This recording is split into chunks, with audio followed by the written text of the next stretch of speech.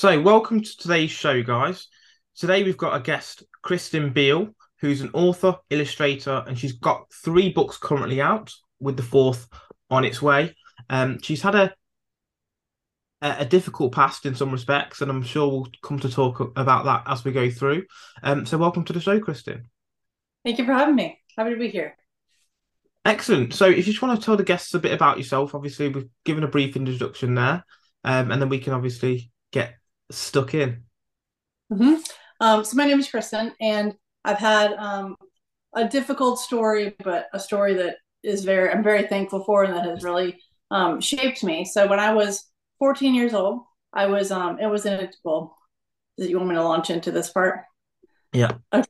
When I was 14 years old, I was in a jet ski accident with 3 of my friends. We were at Lake Gaston in North Carolina, and one of our jet skis collided into the other one. So my friends who were driving the jet ski collided into me and my friend Mark, who was driving mine, and he fell forward and died on impact. And I was turning around like, "What is that noise? Stop!" And it hit me on the left side of my brain for a traumatic brain injury, and the middle of my back for a spinal cord injury. I fell in the water face first. I was supposed to die. Well, I was face first, and then I flipped over. I was unconscious, and I was supposed to die. I was supposed to not be able to breathe or talk or swallow, be a vegetable, and all this stuff. The doctors predicted, but I made it, and I didn't die. And my let's see, I was in North Carolina in the hospital, Pitt Memorial Hospital, for about a month. Excuse me.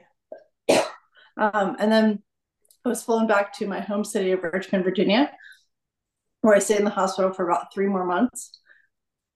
In that, while I was there, the doctor said she's living and she's starting to breathe on her own. She's starting to wake up a little bit, but she'll be a vegetable when she wakes up. And it's not really, things are not looking good for your daughter. They were telling my parents this because I was in a coma. Um, so let's see. That happened on August 2005, about 17 years ago. And in this October of 2005, I started to wake up despite what my doctor said. I started to wake up and come to, and I had short-term memory loss for a couple months, but I was awake and I was alive. So I started working hard to get out of the hospital. My parents said, my parents and my parent, I'm sorry, my doctors told my parents, you're like, she's never going to feel or move below her injury level again, which is T8 right in the middle of my torso. So my parents said, yes, you will. Like, there's hope for her. We'll figure this out. Don't tell us no. And so, which is the best thing I could have done, because they told me they're saying you're not going to be able to feel or move below your injury level.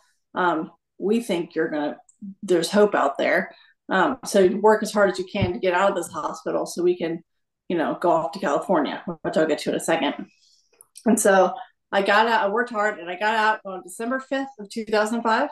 And on January 1st, I was landing in California, Carlsbad, California, to work out at a place called Project Walk, which is like 4 hours a day, 5 days a week, working out to get feeling and sensation back. And I came back and I could wiggle my toes. So I've been back there 8 times since then. I've been to Dominican Republic for stem cells. I've been around the world for therapy. And that's where I am today, which I can get to, but I'll take a little break for a second to let you talk. So that sounds like the start of your story, then, doesn't it? In respect Mm-hmm. to you're on holiday, you've been involved in this jet ski incident where the person that you're with, I think Matthew was his name, was Mark. died. Mark, sorry, died on impact, and Mm-hmm. you're here.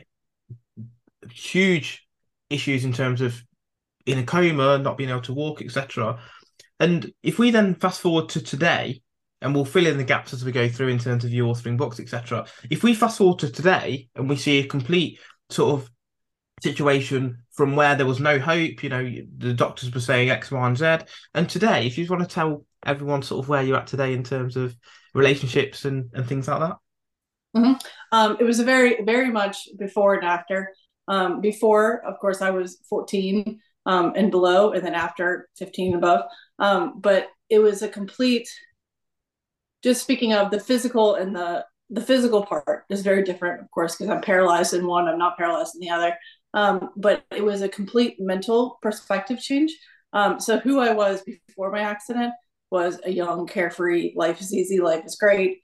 My priorities are, you know, um, dating a boy and going to prom versus after my priorities are very much different. I was very pushed into maturity at a very young age, which I'm thankful for. And I have a different perspective, very different and very one that was acquired from a way that I would never wish on anyone, but I'm very thankful for it. And today I'm very focused. After my accident, I'm very focused on health is a big thing for me. And I'm very focused on um, just a completely different. It kind of changed my passions and it changed who I am and how I look at things and how I treat people, and that's who I am today. But physically, I have the new motivation. I knew have this new how do we call it, like project. I'm calling it a project. My body to get feeling and sensation back. So when I was first hurt, I was a complete injury, which means no feeling and no sensation below my injury. Good luck, have a good time in the wheelchair.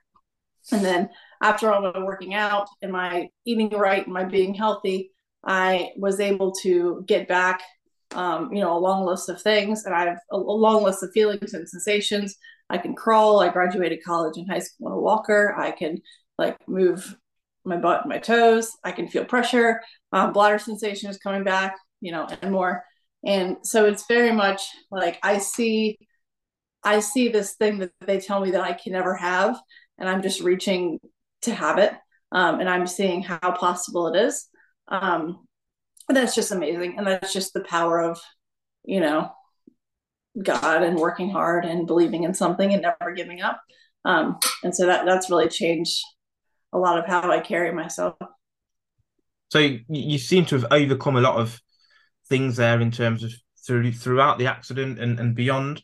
So what does life look like for you today then? Obviously, we talked about the fact that you're an illustrator and an author, and obviously I know that you're trying to build a family as well. So if you just want to talk about that, because I think that will give a real good contrast really from where you came from such a position of sort of darkness and pain to today where, as you said, you're in a really good space. So if you Yeah. just want to explain exactly where you are today, and then we can fill in the gaps as in terms of how that progressed for you as a person, how that progressed in terms of your friends, etc., and taking it from there. Okay. Well, we have the darkness and pain of my accident, and then we have today, 17 years later, I am the happiest person I've ever met in my life. I love me and my husband live out in the country of Virginia, and I have almost 4 books coming out. The fourth one is coming out next month or very soon. And I have done 16 marathons. I'm a wheelchair fencer, parafencer. I have a baby coming in April, and that's very exciting. So I'm growing my family. I have a beautiful dog that is in the spotlight of all of my everything I do because she's been my world for so long. Um, house, husband, baby, dog, books. I'm happy. I'm the happiest person. Life is good. It's such an inspiration, really, to be someone who has come through that situation to where you are today. And you talked about doing marathons and fencing, etc. There's people who are physically able who sit on the sofa and watch Netflix 6 hours a day. So I think it takes a lot of courage and a lot of endurance, discipline, focus to be able to pick yourself up and say, do you know what? I'm not going to let any of this affect me. I'm actually going to build my ideal life anyway, which you've managed to do, which is fantastic. What perspective change have you got since your accident? So obviously we spoke off air about this last time in terms of friends, how you view society in general, how you judge people in general. Can you talk a little bit about how that's changed over time? Mm-hmm. So before my accident, I was lacrosse, field hockey, competition cheerleading, very active, surrounded by friends, had a lot going for me. And then my accident happened, and I lost a lot of friends because we were young, we were immature. It's fine. I seemingly lost all my sports because adaptive sports weren't really big at the time, they weren't really popular. So I had no idea that there was a such thing as adaptive sports back then. And I kind of lost everything. And I went through, it was brief, but it was still there. I went through a time where I was just not happy and I was just kind of like lost. I feel like I had like lost myself with this disability. Um, and I didn't like that, of course. So I told myself, like, what do I need to do to be happy? What do I need to do to work myself back into this happiness that I had before my accident, or something close to it, something that looks kind of like it. And so it's just so ever since then, that's why I've put all these things in my life that I know make me happy, like the hand cycling, for example, with the marathons. That makes me extremely happy. Finishing a marathon, working hard, and actually doing something that someone can look at and say, wow, that's really cool. I could never do that. As opposed to looking at me and saying, oh, you can't walk or you can't feel your feet. Looking at me and being impressed versus looking at me and feeling pity.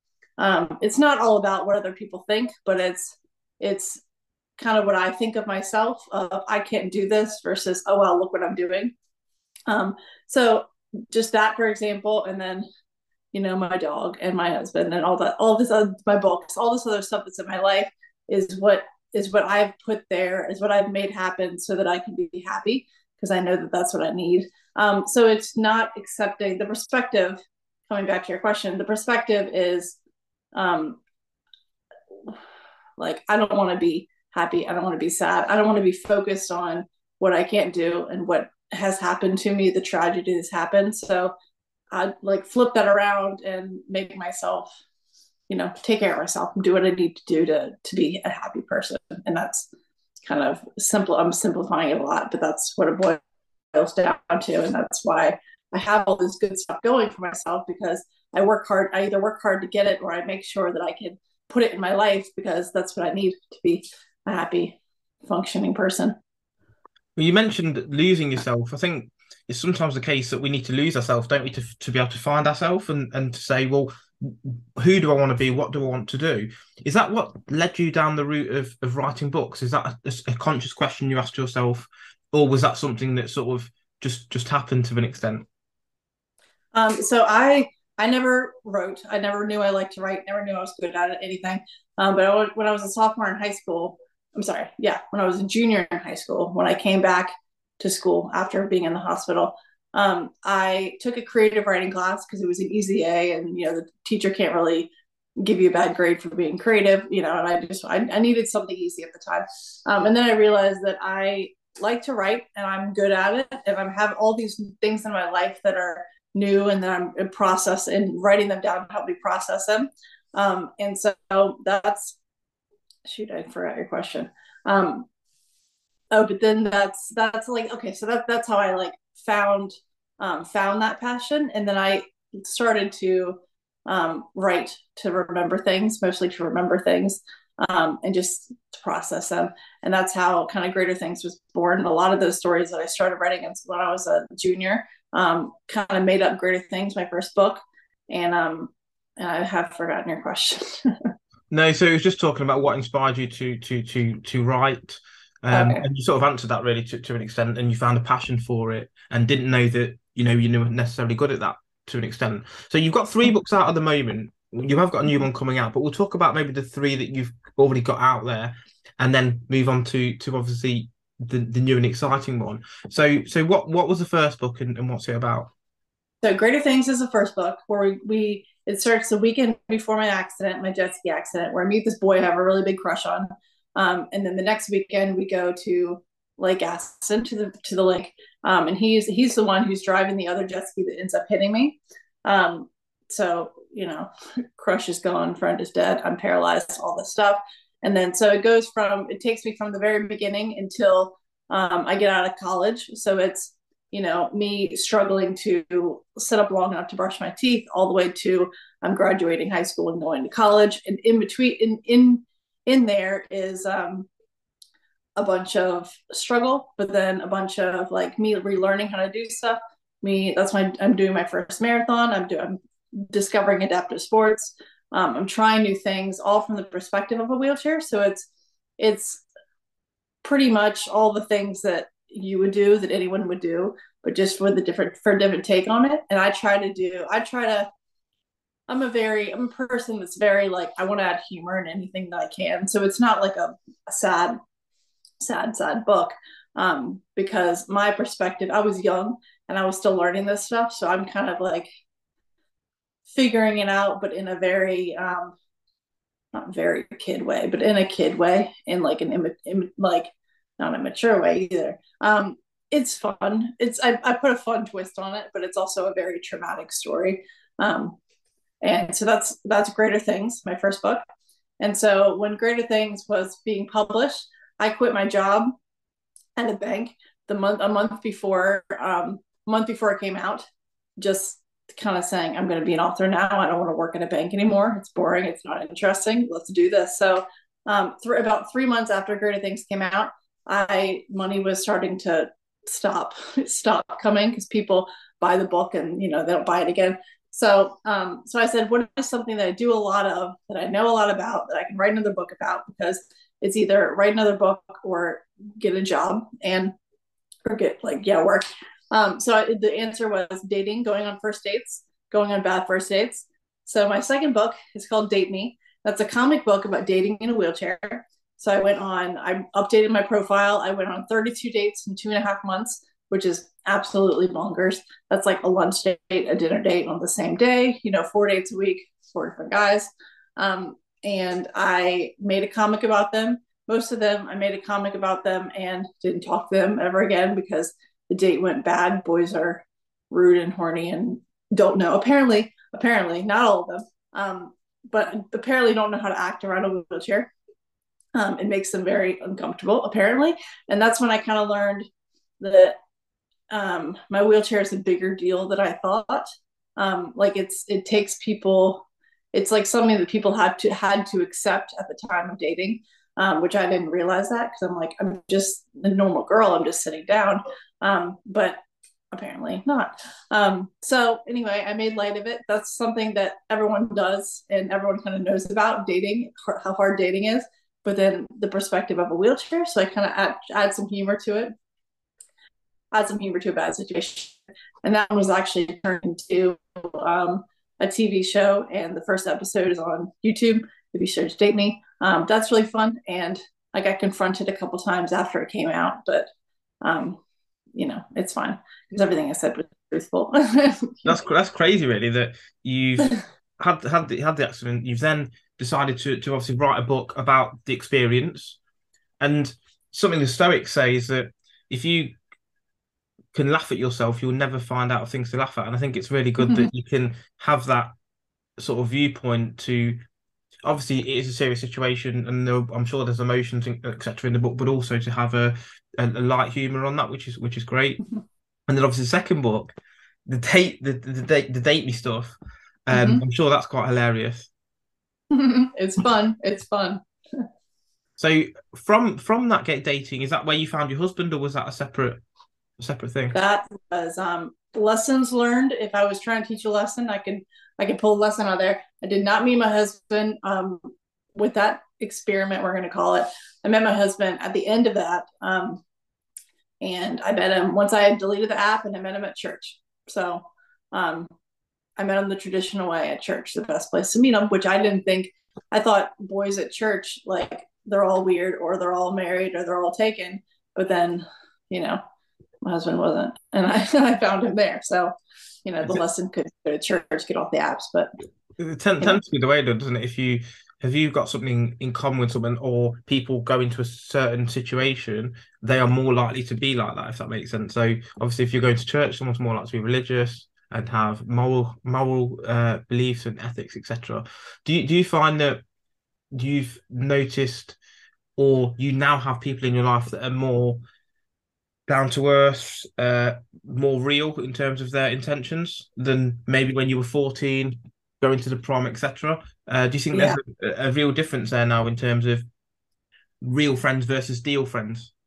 So this is another great thing about my wheelchair because, well, great, hard at the beginning, but great. But before when I was hurt, when I was in ninth grade, before my accident, I was surrounded by friends. I had a ton of friends because it was easy to be my friend because I was an able-bodied person, whatever, I'm fun to be around.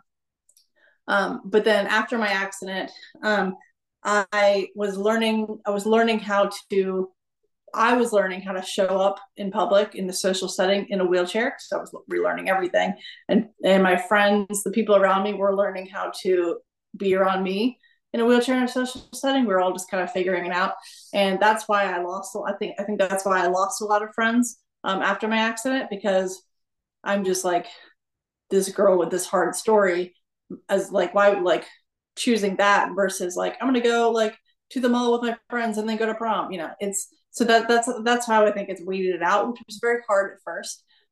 But now, especially now, years later, it's one of the greatest things because the people that are around me, it's not as much as like she's hard to be around because I've figured myself out and I'm good now. But the people around me are solid. Like they're around me because they want to be around me, and like I don't like take a lot of effort now, but I kind of weeded it out to a point of like I would rather have close, good, solid friends than a bunch of like acquaintances and loop-de-loop friends. So that weeded out a lot with friends, and then also with dating, big time, because as you'll see in the Date Me book, most boys are just don't want anything to do with it, and I'm like, well, I don't want anything to do with you either because you're rude or like you're here for the wrong like the different reasons than I thought. It just weeds them out. My wheelchair just weeds people out. And it's great. It's fine because I got my core friends. So it filters out the superficial people, is what you're saying. Yeah, So, definitely. so what about the third book then? So we've obviously got the story of what happened to the dating comedy book, let's say, Yeah, that obviously you've learned a lot of lessons from. And then what about the third book then? How does the third book differ? yeah. So the third book is called A Million Suns, and the whole theme of the book is like finding my passions I lost with my accident. So a big one for me was sports. Um, I've done sports ever since I was a small kid, and they're very much. It's more than just sports. It's very much like my outlet, and it's like how I exercise my body and show up for myself. But then I, thought I lost that. And I'm trying to find my passions again. So we have a bunch of adaptive sports that I try, which again, we have a humorous take on all of them because I'm figuring out stuff like adaptive lacrosse, where I'm like, of course I'll love this because I loved it before my accident. And then I go and I realize I'm super bad at it, and it's terrible, and people hitting me in the face with their stick, etc. There's just a funny take on it. So it's finding my passions, and then it's also that's where I met my husband. We have a little bit of a story of how we met in church, and that sorry, excuse me, that story is in the book, and so call him one of my passions. And it's kind of like finding myself again is the theme, but it's funny and it's entertaining and it's a good read. It's a good book.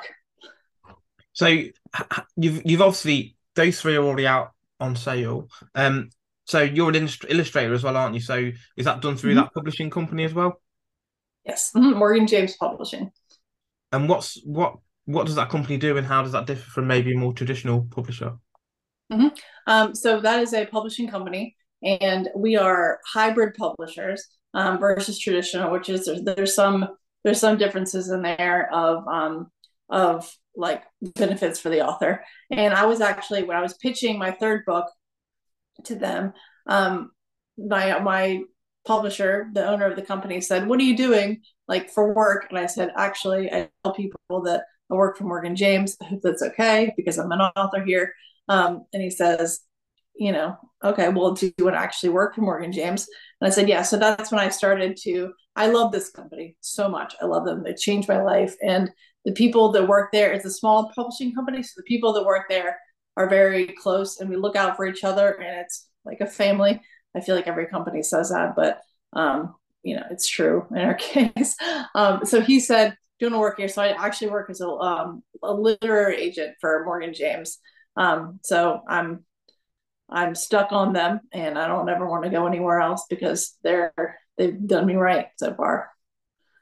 So you're working as an illustrator. How do you get time to write your most recent book then? Do you do a page a day, as I sort of tend to do, where I break it down into smaller chunks when I write a book, or are you someone who really likes to sit down for 5, 10 hours at a time and sort of chug through it? Mhm. I wish I had the discipline to have a schedule. Because people like I wake up at 5 o'clock every morning and write for hours because that's when my brain works. But I've never been able to do that. And when I get really get into the book, I'm working for 3 4 hours a day, just sitting there, take a break, come back for a couple more hours. It's so much fun. That's the best part about writing the book is the writing process. And I it's something that I make time for. And when I'm really into it, it's kind of like everything in my life falls around my writing because it's just what I love to do so much. And I'm actually working on this big project that's going to become something, which is the book. And so I actually just recently got out of that process because I submitted my book, but I miss it a lot, and it's awesome. It's the best part. So what's that book about then? How does that differ from your previous three? If you just want to explain what it's about for the guests Mm-hmm. a little. So this my fourth book is a fiction, and I'm very excited.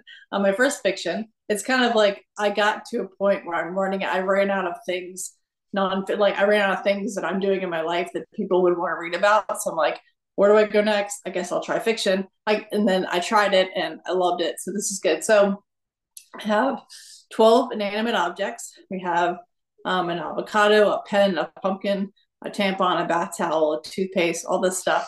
And they all have personalities. They have past, present, future. They have dreams, aspirations, names, a different personality per object, of course. And they all belong to the same person, whose name is Madison, and they're telling their story from their perspective of like how they're seeing life. Um, the pumpkin, for example, we go through her. She's in the patch first until she's like chosen and she's carved, and so you're reading like the excruciation of her being carved and then sitting on the stoop and not knowing, etc. And it's really fun and it's entertaining and it's funny. And my goal was to make you look at things and see things through a different perspective. Like, you're writing with your pen and you're like, I wonder, is my pen reading what I'm writing? Is he or she like processing what I'm doing? Or, how does it look? How does he look? Well, it's a he in the book, but how does he look when, how does he feel when I'm writing with them? Et cetera. His ink runs out. And so they all belong to the same person, Madison. And you find out, you kind of learning her story through the pens and through the objects and through her journal articles. So she's diagnosed with something. She does something in the end. She has a lot going on in her life. She's going through a breakup. Her first breakup as an adult. So I was able to channel a lot of that during my first breakup. So I'm kind of like, it's not nonfiction. It's definitely fiction, but there are a lot of nonfiction elements in Madison's breakup and Madison's emotions. And I'm able to live that through the objects and through her journal articles. Um, it was just a lot of fun. And it's cool because I can look at things. I can say, oh, my bath towel's name is, Trisha, and this is what she's feeling. And I can just kind of reflect on those stories that I've written and then say, I can think of every element of the experience of this object and put it in my stories. Well, it's good that so it sounds to me like you're trying to establish some empathy with things outside of yourself, and also Yes. assume that everything has consciousness. So as you said, the pen that's being written with, does that read the story? Does it feel the movement around? Pumpkin, as you said, Mm-hmm. when it's cut, when it's being gouged for Halloween, how does that make it feel, etc., and sort of paraded in front of the house. So Mm-hmm. the inspiration, obviously, you mentioned that yes, it's fiction, but you've taken some of your own experience. I mean, that's normal, isn't it? That you take inspiration from something that's happened to you and put that into a fictional story. What specific parts of your story have inspired you in this particular fiction novel? It's just a level. Some objects love what they're doing, and some objects don't love what they're doing. The tampon, for example, loves what she's doing, and she's very driven toward what she thinks her purpose is. But the pumpkin, hates it. The mug hates. Madison drinks a lot of hot tea, and the mug hates being scorched with the tea. So it's just a level of let's see, I'm using extreme words here, but a level of suffering and a level of joy that I can kind of connect to, because I've had a lot of joy and some suffering, I guess a lot of suffering in my life too. So I can just connect with those feelings a lot better and a lot stronger. And then flip it over to Madison's part of the story, where you're going back to her. She has the suffering of a first breakup and moving out on her own, during this breakup, which is exactly what I did. Um, and moving out in the middle of like a terrible breakup with my ex-boyfriend. And so that's kind of going on at the same time as, like, you know, the tampon's happy about her job and the mug is hating his job, and all that stuff. So I think my story is reflected in these stories, just the connection I can have with the emotions of the objects and her, Madison. I think it's amazing that if you look at 15, I think it was 15 or 17 years ago, wasn't it? Your accident, that 17. 17 years that you at that point were thinking, well, how am I going to move? How am I going to go to the toilet, etc. And the wishes you had then, so I just want to be able to move around. I just want to be able to be loved, etc. If we fast forward 17 years, you've got all the things that you wished for and more, which I think Mm-hmm. is quite remarkable, really. Was there any point in that time frame where you lost hope, even for a short time? I can see that you're quite a positive person, which I love, and you are definitely a glass half full kind of person, which is admirable. But were there any points that you were under the cosh for even a small period of time, and even that, and if so, how did you overcome that thought process? Mm-hmm. So I was hurt, like I said, sophomore of high school was when I was going back. And when I was in high school, I didn't really know. In high school, the answer is no, because I was doing all this, I was working for all this stuff, and I was just so busy with my rehab and with school and all this stuff that I didn't really soak in, I guess, didn't really sink in what my situation was. I was also surrounded by friends that I already had and that I had already made, so that was easy. I didn't have to make a whole lot of new friends. Um, so no, until I was in high school, and then in college, I went to college, and I'm starting from scratch. I'm seeing these people know me from no other form than Kristin in the wheelchair. So very much I'm like the girl in the wheelchair, and unless I make another name for myself. And I wasn't, especially freshman year. I didn't go to parties. I didn't like do all the college things because I was, working out in the middle of classes, and I'm just not really a party person. So the freshman year of college was probably the hardest of my life, because I was learning myself from a different perspective, from the perspective of all these strangers who didn't know me and didn't have any reason to love me. And so my disability and my difference kind of sunk in for the first time. And so that was really hard, but I never got to the point where I lost hope. When I woke up, ever since I was a kid, and ever since I woke up from my coma, I'm very surrounded by a close family, who said to me, this is what happened, but this is what could have happened. You know, this is what could have happened, but this is what God has blessed you with, and this is what you are. This is all the stuff you have to be thankful for. So I look in that from looking at myself through that perspective, and I say, especially when I went to California and I'm working out for 4 hours a day, 5 days a week, and on the mat right next to me to move my legs, and the mat right next to me is somebody who's working out equally as hard, to move their fingers, and I can very easily do that. So it puts things into perspective, and I was very focused on how fortunate I am and how much I have. That it's kind of hard to feel bad for myself, because then I can look at my friend who, is a quad and can't, cough. Yeah.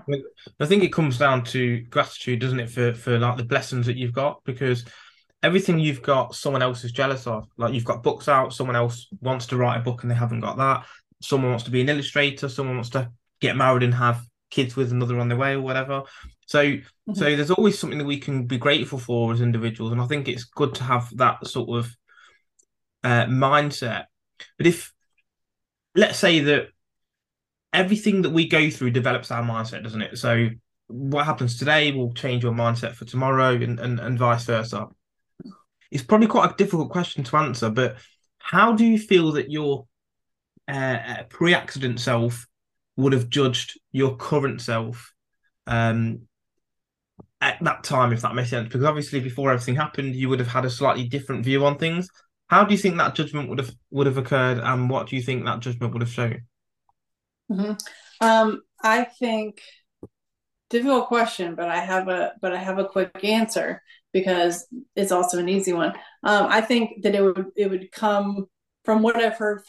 I think pre-accident Kristen would say what I've heard so many people say of, oh, I could never do that, or like that's so hard, that's that's too much for me, or I could never do, or I could never be like that, I could never have that perspective, because I don't really know what I'm able to do until I have to do it, until I'm forced, until my hand is forced, and then I, and then all these things influence me, like my family and my faith in God and my community around me. And then I say, this is what I can actually do. I can keep going.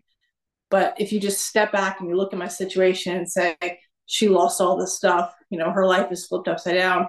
I could never do that. That's too much. So I think that's what pre-Kristin would say, but then it happens, and then as it happens I'm like, wait, this is like I'm doing this because in my mind I have to do it, there's no other choice, and I don't give myself another choice because, like I said before, if I want to be happy, if I want to, you know if I want to start owning my own life, then this is what I have to do. So I don't really have a choice to do it, and I know Yeah, that's a mindset that I pushed on myself.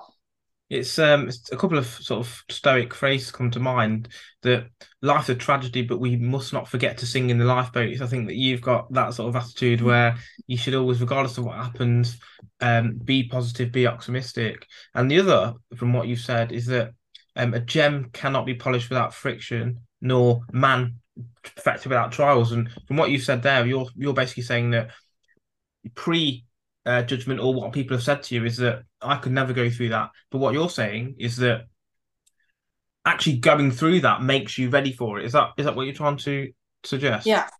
And yeah, and you don't know what you can do until you have to do it, until you're pushed into it.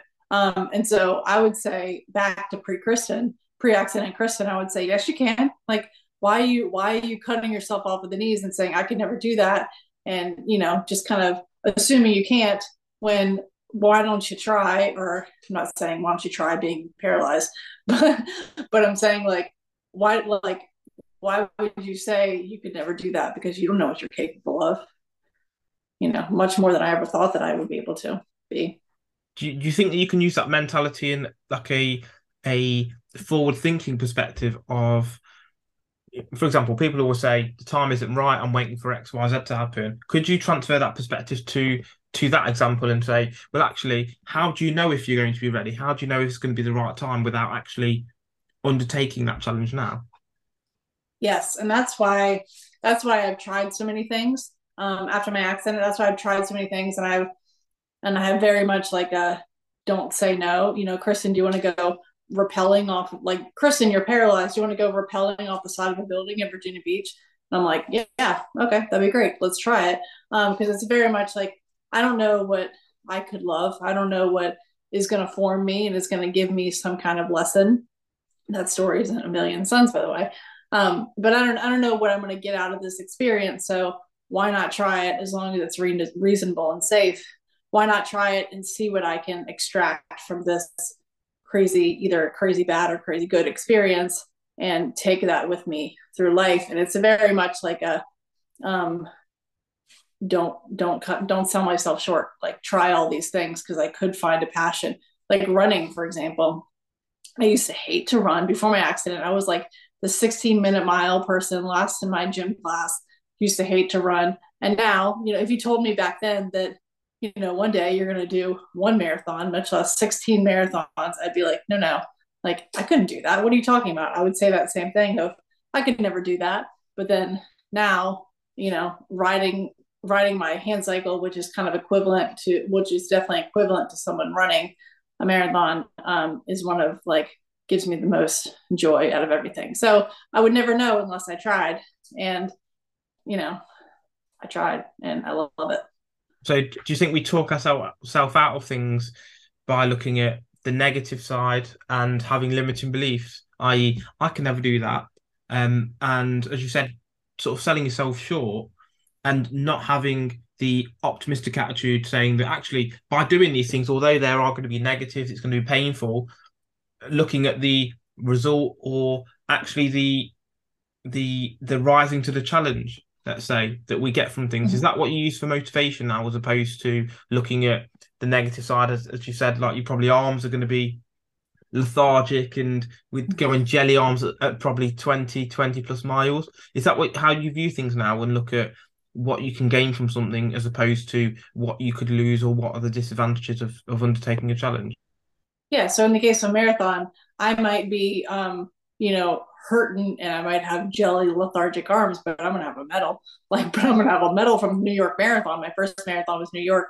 For the medal from the New York Marathon, like that's really cool. So worst case scenario, I'm gonna have this experience, and it's gonna be terrible. I'm gonna hate it, but then, at the end of it, I'm gonna have a story. I'm gonna have some growth. So that reminds me. Saying that reminds me of my dating book. I made a rule for myself that I'm going to say yes to every date that I'm asked on. Which, if you're on a dating app and you're moderately attractive, it's very easy to get a date. It's very easy. I mean, it's very easy. So I made a rule for myself. I'm going to say yes to everyone.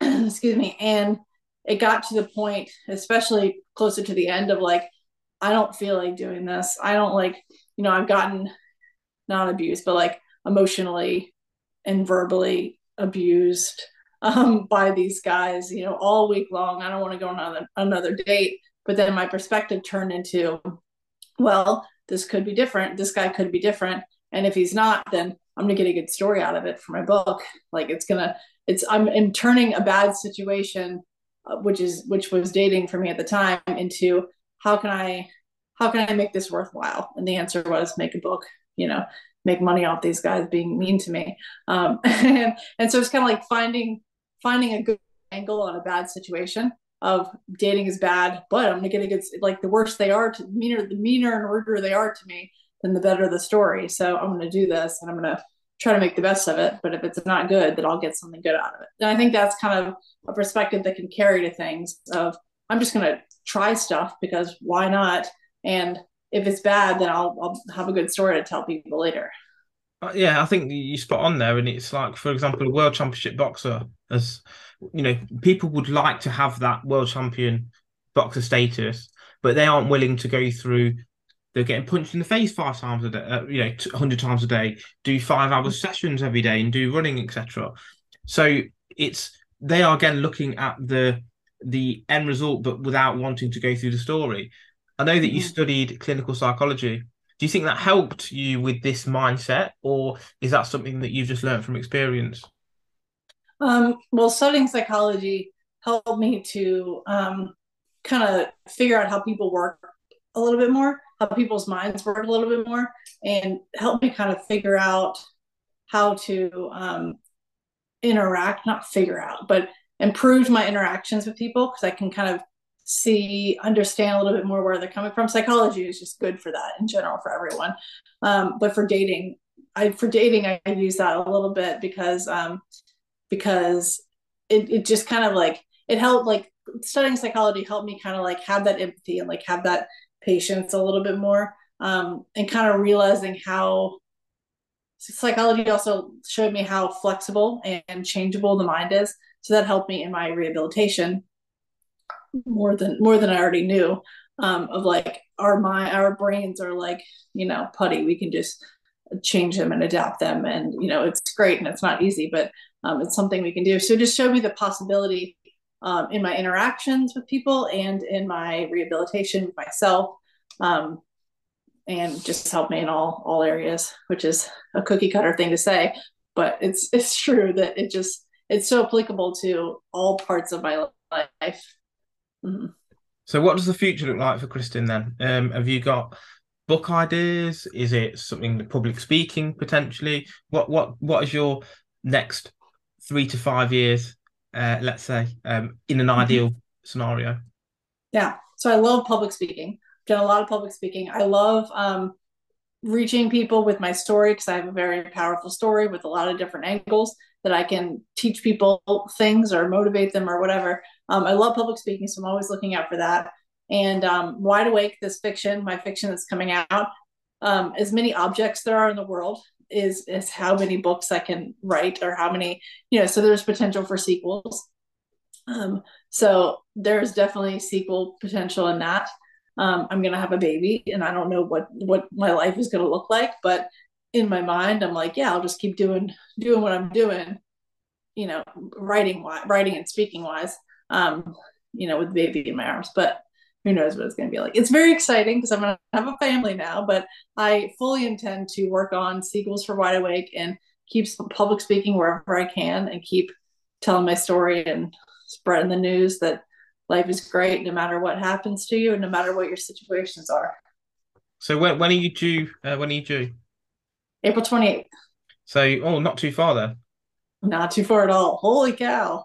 So yeah, you might be in a position where you're feeding, then the baby's gone to sleep, and you whipping out the laptop for Yeah, book five, exactly. possibly. Yeah. So if we go back through your story, other than obviously the accident and obviously the books, etc., what were two other defining moments, would you say, that haven't been discussed thus far Defining moments in my life or in my books. in your life, other than the books and the accident and Mhm. your partner? Let's say something that hasn't been discussed as yet. Um, let's see. So one comes to mind very quickly is when I first wiggled my toes after that first month and a half in California. And I had, again, no feeling and no sensation from my mid torso down. And I came back after a month and a half of working out like a madman, and I wiggled my toes. And that's kind of when I said, okay, like that was like the first way to prove the doctor's wrong of like, hey, I can get things back and like things are possible. And I was obsessed with wiggling on my toes. Well, before that, I would just lay in bed for hours at a time, staring at my feet, I can feel them wiggling, just like you can feel them wiggling, but they weren't wiggling, which was infuriating. But I just sat there and I stared at them for hours, trying to send brain signals down to wiggle my toes. And they finally wiggled. And that was like, wow, the power of my brain, the power of keeping healthy and working out and, saying no to the doctors who told me I can't. That was definitely defining. And then I would say on a different perspective, when I was in college, my sophomore year of college, freshman year was tough, dark, very lonely and sad, um, for my own doing a little bit. But then sophomore year of college, when I started to become Kristin again, I started to make friends and interact and kind of like I had it figured out. Honestly, I came back sophomore year of college, and I said I can't do freshman year over again. Like I'm not going to make it. That was too bad. So I joined a club. I joined the campus Bible study club, and I started to be around people who were like me, who accepted me, who a lot of them had similar freshman years as I did, and I started to make friends again. I started to come out. So kind of that defining moment was finding myself again in what felt like an impossible situation, and kind of my personality coming out again. So that was defining moment, defining months. I think that's really good advice, isn't it? Because if people are going through situations that they, let's say they want to find friends or they don't know who they are or whatever it's going to be, if you just do things that you enjoy, so Bible study or go and do some martial arts or go running or hiking, whatever it's going to be, you're going to find like-minded people regardless. Mm-hmm. So I think that's a life hack that a lot of people don't really discuss. They're like, oh, I need to go out to the pub and find friends, or where am I going to find someone who is similar to me? Well, why not try actually doing things that you enjoy? And you'll probably Hmm. find that you will find people who are similar to you, whether it's football team, same support, as I said, martial arts, Bible study, dancing, go salsa dancing, whatever it's going to be. And if you've got more than one interest, dogs, another one, what you'll tend to find is you'll find friends in all the areas. You will build a Hmm. network and maybe you'll bring friends together. And that's how you can maybe create your own little life. Is that something that you found from, as you said, going to Bible study and doing the marathons and public speaking, etc.? Do you find that just living to your interests has actually helped you find um, um, happiness in those areas? Yeah, so that's kind of also to take that one step further, taking care of myself, doing what I need to do to be happy, which in my case was Bible study and hand cycling and running in marathons and church and all that stuff. That's as a result of me being happy and me being my 100% in my place, in my comfort zone, because I'm put myself in this comfort zone. That's where I kind of find people to surround me, and my happiness, confidence, contentment, all that stuff attracts people versus me going in a bar and not being able to see over the counter and like being, a little uncomfortable and like dirty and like not really happy. I'm not really going to meet, because that doesn't attract people. I'm not really going to meet people in a bar, much less likely than if I go to a church and I'm comfortable enough to talk out and speak, or a marathon or whatever. So it's just taking care of yourself, and doing what makes you happy, and then people will come around. People will come to you. People will be attracted to your energy, but taking care of yourself first. So like attracts like in that scenario. Yes. Mm-hmm. So so have you got any new hobbies that you're undertaking at the moment, or is it still the same few that you found after you obviously came out of the coma and got better? Mm-hmm. Well, fencing is relatively new. I just started that in 2020, and I've been to four North American Cups around the country, and I've gotten medals at all of them. I've been to Colorado for the Olympic Training Center and trained for 2 weeks, 2 different years. So that's been a really fun thing that I've made a lot of friends through that, because it's something that I love and I'm happy. And then I have my hand cycling, and I haven't gotten any new hobbies just because I have a baby coming. And what I have, like, but my things that I have now, my hobbies that I have now, are very filling to me. And yes, like baby or not, if there's a hole, if I'm feeling like I need something else, or I need something to make me happy or fill my time or something, that I would not hesitate to look for something else. It would probably just look a little different, than going out and finding something, because I have a family. But no, I don't have any new hobbies, but I wouldn't hesitate to find one if I found a need for it. My Well, new maybe, hobby is my baby. yeah, I was going to say, well, maybe when you've got your baby, that they'll be uh, dictated by that, maybe. But Oh yeah. see, so if there was one sort of core message that you would want to get out to the listeners, what would that be, and how do you feel that that message or that advice would help them change things for themselves? Mm-hmm. So that would definitely be, try things, and do new things and everything you can to find your happiness. Prioritize your happiness, prioritize yourself and your mental well-being, um, or else you're not going to go very far, because you're not going to be a happy person and you're going to be miserable. Is you got to take care of yourself first, so that you can show up for other people, and you can show up in the world, and who knows, inspire other people to do the same as you. Yeah, I mean, it's one of those, isn't it? It's that sometimes you feel, oh, I don't want to have to do this because it's going to take me 5 years or whatever. At the end of the day, it's going to be 5 years anyway in 5 years. So, if you're Mm-hmm. 35, you're going to be 40 in 5 years regardless. So I think it's good that you're saying that people should just go for it, find out, and do things, different things that are going to help find happiness. Because sometimes it's not always the things that you feel will be right for you or always right for you, are they? As you probably found out from Mhm. dating thing, as an example. Yeah. Um, so if people want to find you and find your work, where is the best place for them to do that? Okay, so this is a little wrench I'm going to throw in. So if you want it, well, KristinBeale.com is my website. So that's where you can get my articles. I write for Chris Reeve every month, twice a month. My books, my comics. You can sign up for my weekly comics.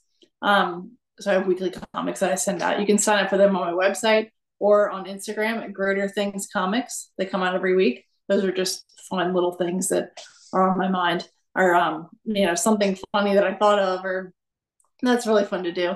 And then the wrench is if you want to find me, excuse me, my personal Instagram is Kristin Gupta. That's my married name. And that's where you can also find my comics and my articles and everything through there. And just like the personal life of Kristin, you can see plenty of pictures of my dog, I'm sure. So Kristin Gupta on Instagram for personal, Greater Things Comics, and KristinBeale.com for books and comics. And then I'll pretty soon you can also find me in the bookstores, Amazon, Barnes and Noble, Borders, etc. Pretty soon, my fourth book. So talk to me a bit about the comics actually, just before we sign off. Yeah, So what do these daily comics entail? I realized as I said that I had mentioned it yet. So they come out every Monday on the newsletter, every Tuesday on Instagram, and it's just a new comic every month. Always, I mean, every week. Always 6 blocks. We have, let's see, the one that came out yesterday was how to get through a breakup, and it's just like it could be like a funny advice for it, or it could be something more serious with like a funny twist. But it's a comic, so it's always some kind of entertainment and humor. um so it's just fun because it's situations and it's things that everyone goes through, but then I'm a constant in all the comics. My character, the girl in the wheelchair, and it's kind of just bringing it to like, hey, I go through the same things as you, or like, I look different, but I'm the same as you, and we're all going through breakups. Here are some like entertaining, fun ways to get through a breakup. Um, so that's my ongoing fun project. Um, and they're great, worth a check out. Excellent. So one final thing is just want to let everyone know when your book is out because I know it's currently being published, isn't it? So what's that Yeah. release date? So it's mid-February, I believe, for books that you can order off my website, and then they'll be in bookstores in August of 23. So a couple of weeks it's out, Mm-hmm. and then another 6 months until it's shipped out to the Barnes and Internet. Nobles, etc. Yeah, so it's available for order through my website in a couple weeks, and then bookstores in August. Yeah. Excellent. So have you got any final words about anything? Um, Follow along for some fun stuff. You can follow my Instagram for some fun or not, or read my book or don't. But I'm happy to be able to share my story, and at the very least, check out my comics because they're fun, or don't. But I'm I'm happy to be able to share my story with you guys. Well, thank you very much for coming on the show, Kristin. It's been a pleasure. And Definitely. like you said, give her a follow, get the books, sign up for the comics, and yeah, you'll be interested with what she has to say. Cool. In more depth than what we've talked about today. Thank you so much. Cheers.